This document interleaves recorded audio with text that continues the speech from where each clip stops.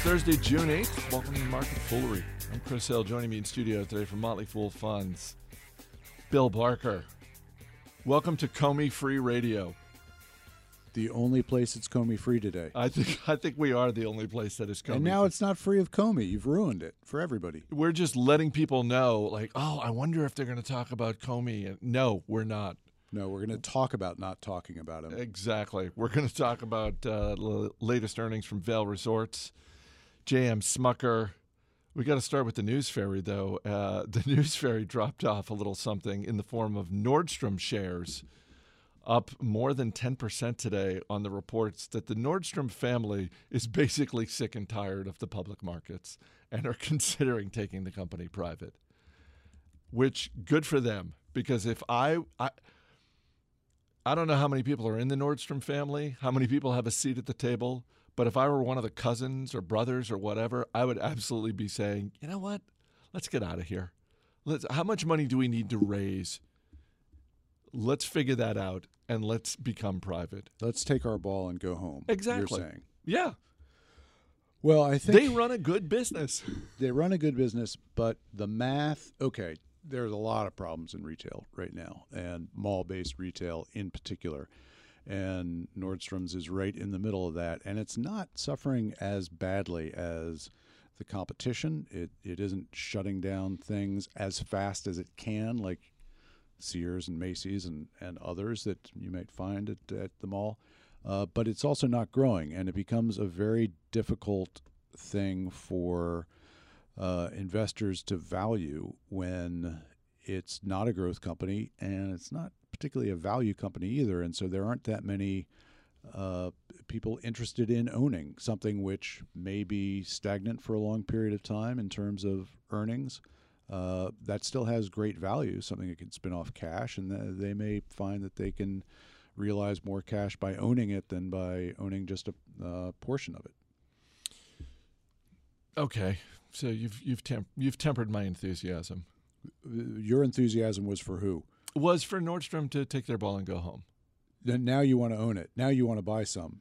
I'm not saying that either. No, but I think it's a reminder, and I was thinking about this earlier this week on the news that sticking in apparel retail, Mickey Drexler, who ran the Gap for so many years and ran it successfully for so many years. If you were a shareholder of the Gap when Mickey Drexler was running it, you did just fine. Thank you very much. But he went over to J.Crew. That's a company that's been private for a while, and he, I guess it was announced earlier this week that he's stepping down as CEO, and he's just going to remain on as chairman. But the J.Crew story is a reminder that just because you go private doesn't mean that everything is amazing once you go private. You still have to execute.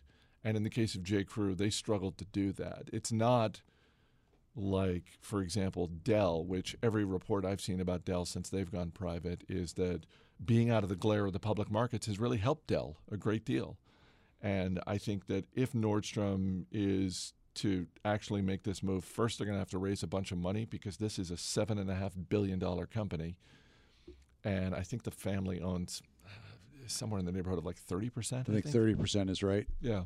So they'll have to raise a lot of money if they want to make this work. Well, the last few years, here's the sequence of net income for the company: 735 million, 734, 720, 600, 354, and over the last 12 months, 371. So they're making about half as much money today as they were just 4 years ago. And as you can imagine, the market isn't terribly enthusiastic about bidding up shares of such a story, and they may have a vision for how this is going to be a good, very profitable company run in a certain way that they just can't provide in a package that the market is going to find very expensive, and they may find the prices of the stock today to be attractive if they can borrow some money and then sort of go behind the scenes and not have to publicly explain every store closing or store opening, whatever it may be.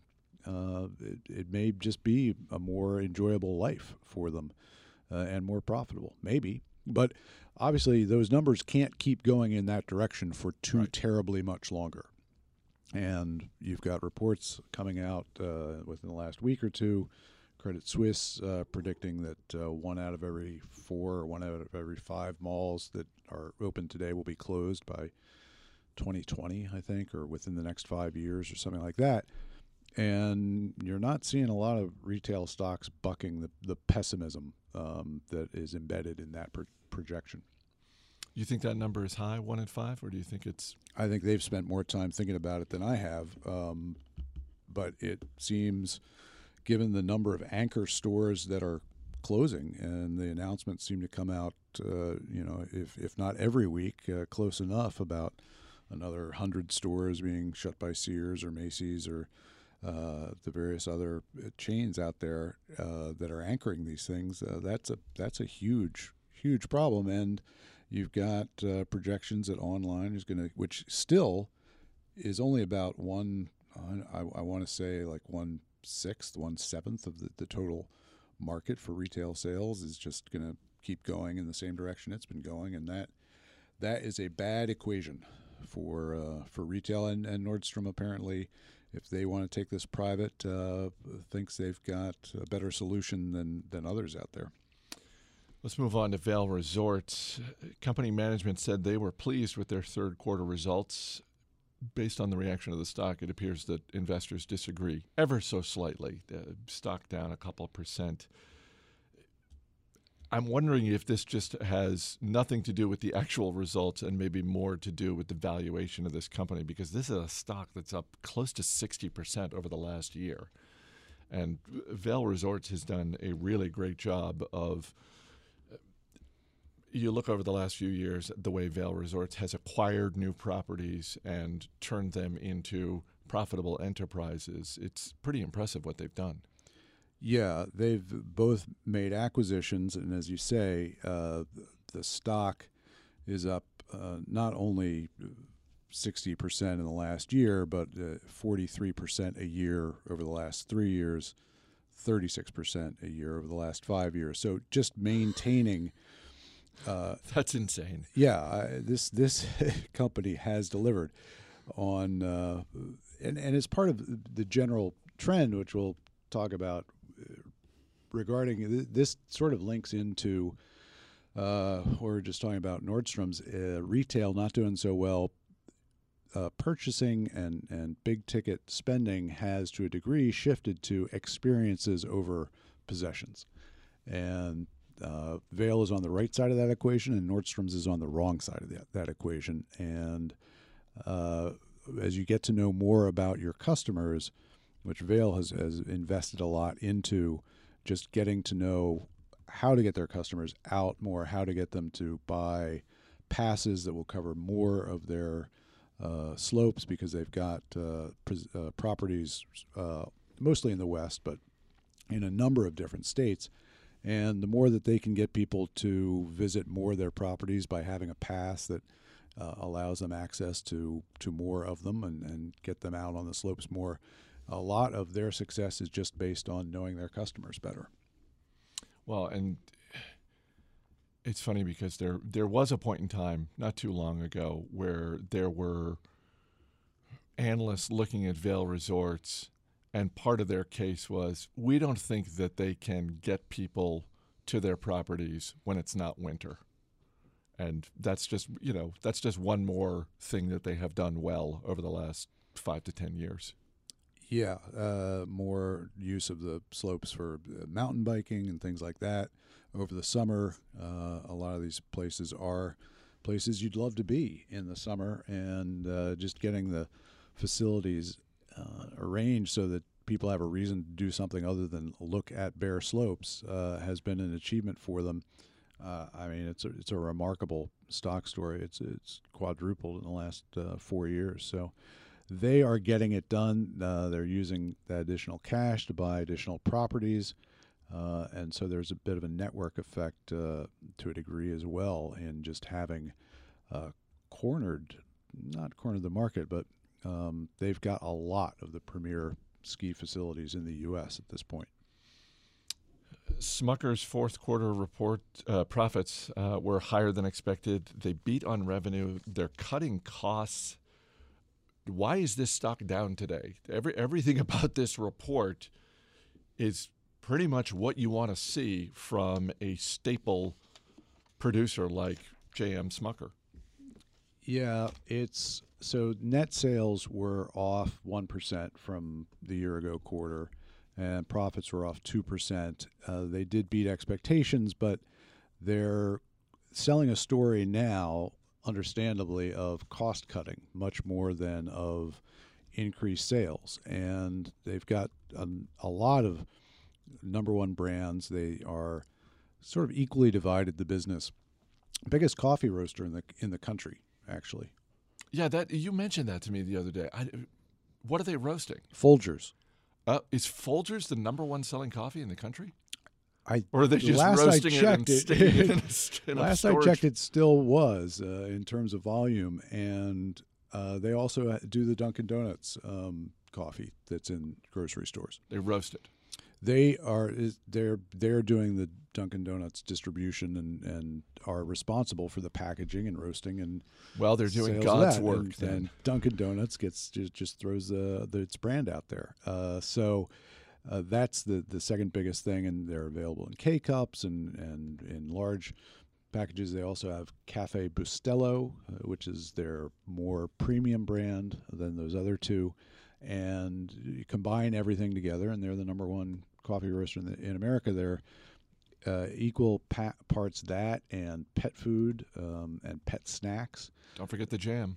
And then packaged goods, and that's jams and the Jif peanut butter and some of the Pillsbury brands. Interestingly, Pillsbury is actually both General Mills and Smucker's.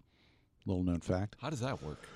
Or I guess I should say, why does that work? Why would you do so that? It was all General Mills, and I don't remember what General Mills acquired, but as part of the antitrust, they had to spin off a number of the things that Pillsbury does, but not all of them. So the Pillsbury Doughboy works for two companies. He's always working for Pillsbury. He's always working for Pillsbury, but he's splitting his.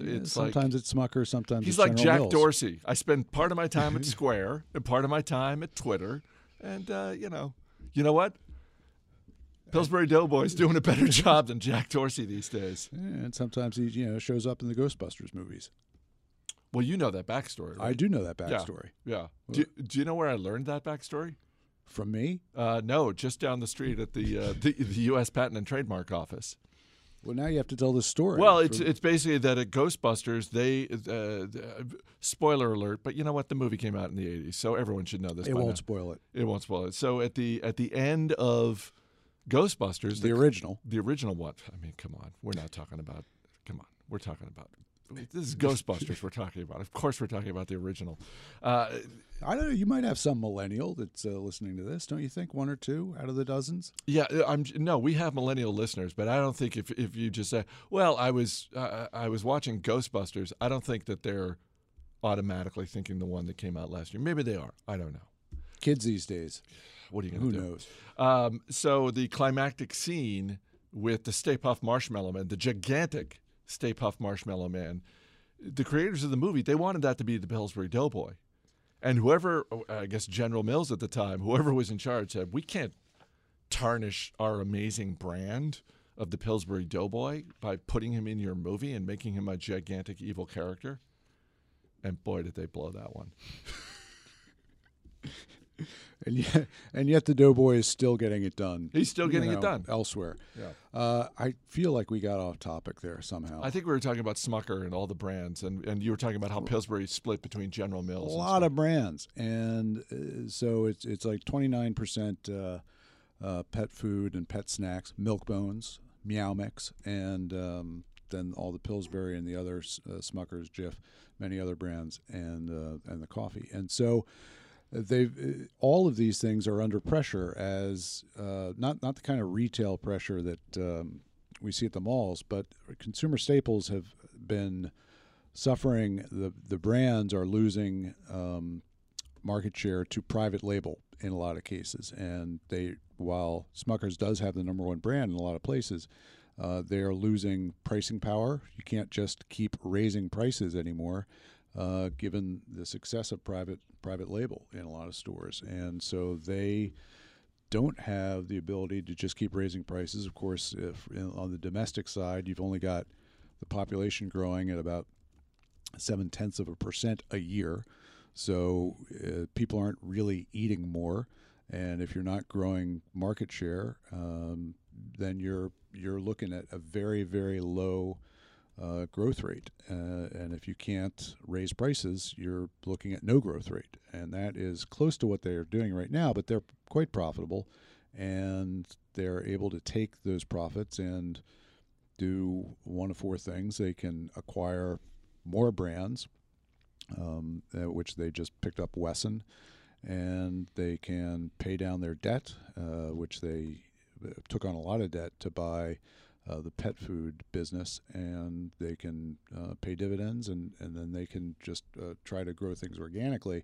So they got a lot of different capital allocation choices, and they use a little of all of them, but that does drive some earnings per share growth, but not terribly impressive earnings per share growth. So the stock, if you own Smucker, you've over the last 5 years, it's basically tracked the market over. You widen that out to 10 years, and it's a pretty solid market beater.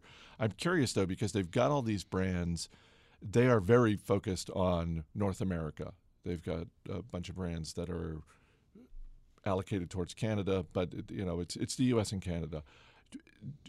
Given how well they have managed these brands, is there ever any talk about expanding to brands in Europe, to other parts of the planet, or is part of the reason they've been successful in managing their brands is they have stuck close to home?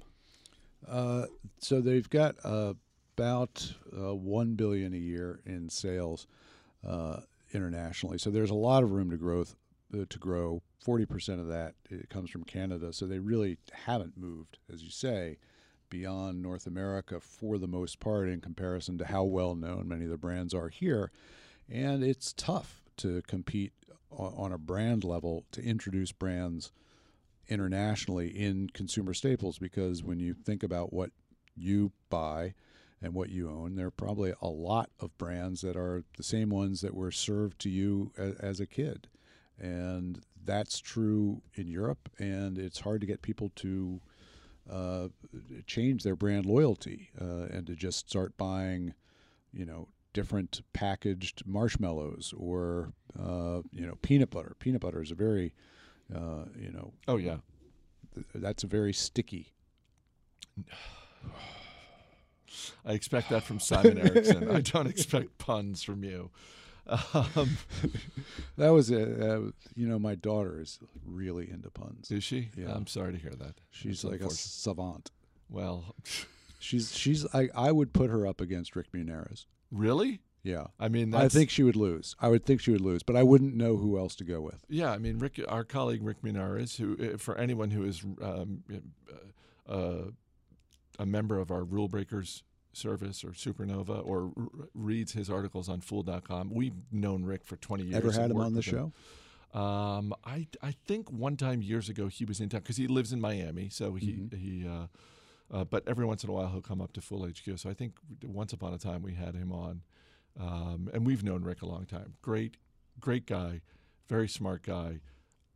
Hardest working man in certainly America. And as you said, masterclass punner. Is it a punner? Punnist? Whatever. Savant. Pun savant. He's a pun savant. He's above punner. Yeah. Yeah. He's like a 7th level black belt with puns. You wanted to touch on Oil-Dri, which is a company I had never heard of, but I'm intrigued by because of their website. This is a company that has 4 divisions: pet care, industrial purification, and agriculture/sports. They make kitty litter, they make artificial turf, that sort of thing. And I love their tagline, which is creating value from sorbent minerals, which had me clicking over to dictionary.com just to confirm what sorbent meant. Yeah, this is a company that's only on my radar because many years ago, more than a decade ago, I was working on a publication for Hidden Gems, and it was called Rising Stars. It was a one-off product, and it had 6 companies in it, one of which was Smuckers, and another of which was Oil Dry, and Oil Dry was one of the 2 sort of micro caps, or I think it was a micro cap at the time. It hasn't grown much bigger. It's $270 million. That's basically microcap territory. Yeah, and not microcap. That's I would say small cap. It's small cap, and it was a little smaller 10 years ago. Although, a lot of what it does is pays out in dividends, and so it's throwing out a 2 to 3% dividend yield and buying back a few shares. But on the whole, it does okay over the last 15 years. And as we say, this is mostly kitty litter and clay, industrial uses for clay. The absorbent stuff you'd see, baseball fields when it rains, and they go and spread stuff around after a rain delay to sort of get the base paths drier, and not even your premium brand kitty litters. So they're very sort of generic and private label stuff. But this has made 13% a year for the last 15 years. So you don't need to own great tech stocks or things that to make a lot of money. Boring can be beautiful. This is pretty boring, but it's beaten the market by 5% a year over the last 15 years, and a little bit less over the last 5 and 10 years, but it's still a market beater. And it's not that much bigger because it's just spinning. It's not trying to become much of an empire. It's paying back a lot of its profits and dividends. There's not a hugely growing market for clay and kitty litter, although there are some innovations in kitty litter over the last 15 years. Really? Yeah. Such as? Clumping. Clumping? Clumping, one of the big innovations in kitty litter. I'll take your word for it. There's lighter weight kitty litter now, that if you, instead of buying like a 40-pound bag, which some consumers don't They put don't it in want, a 20-pound bag?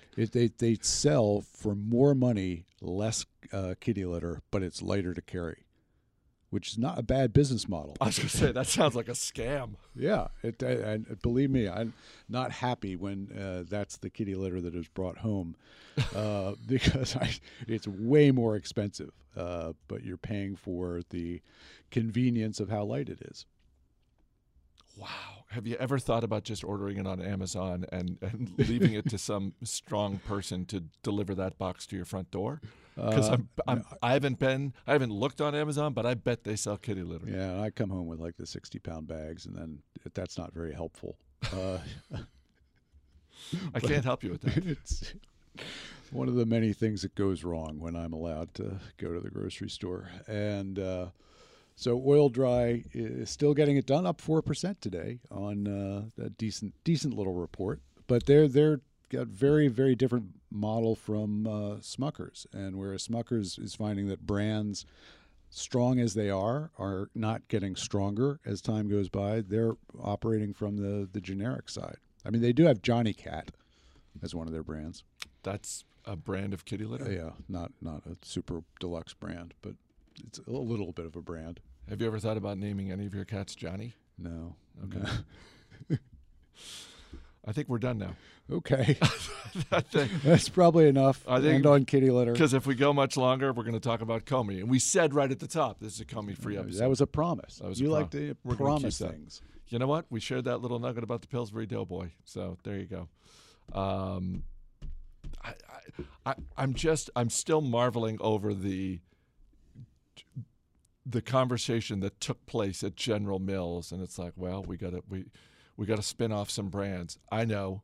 Let's spin off some of the Pillsbury Doughboy brands. Not all of them. Let's keep the ones that we think are the most keep fun. As many as we can. Now, I can't remember who they acquired. I'm sure if you go to the Wikipedia page for Pillsbury, you can figure it out. I think they had to spin off like the cake mixes and things like that, and got to hold on to like the frozen stuff. I don't know. Nobody cares. Nobody cares about. Nobody's still listening at this point. Oh, next time I'm buying Pillsbury products, I'll check whether it says Smuckers or General Mills on it, and then I'll make my decision whether to purchase or not based on that. Because I don't want to be associated with those clowns at General Mills who passed on the Ghostbusters deal. You can read more from Bill Barker and his colleagues. Go to foolfunds.com. Sign up for declarations. It's the free monthly newsletter. And the next issue may include a little name drop of the Pillsbury Doughboy. No promises, though. Thanks for being here. Thank you. As always, people on the program may have interest in the stocks they talk about, and the Motley Fool may have formal recommendations for or against. So don't buy or sell stocks based solely on what you hear. That's going to do it for this edition of Market Foolery. The show is mixed by Dan Boyd. I'm Chris Hill. Thanks for listening. We'll see you on Monday.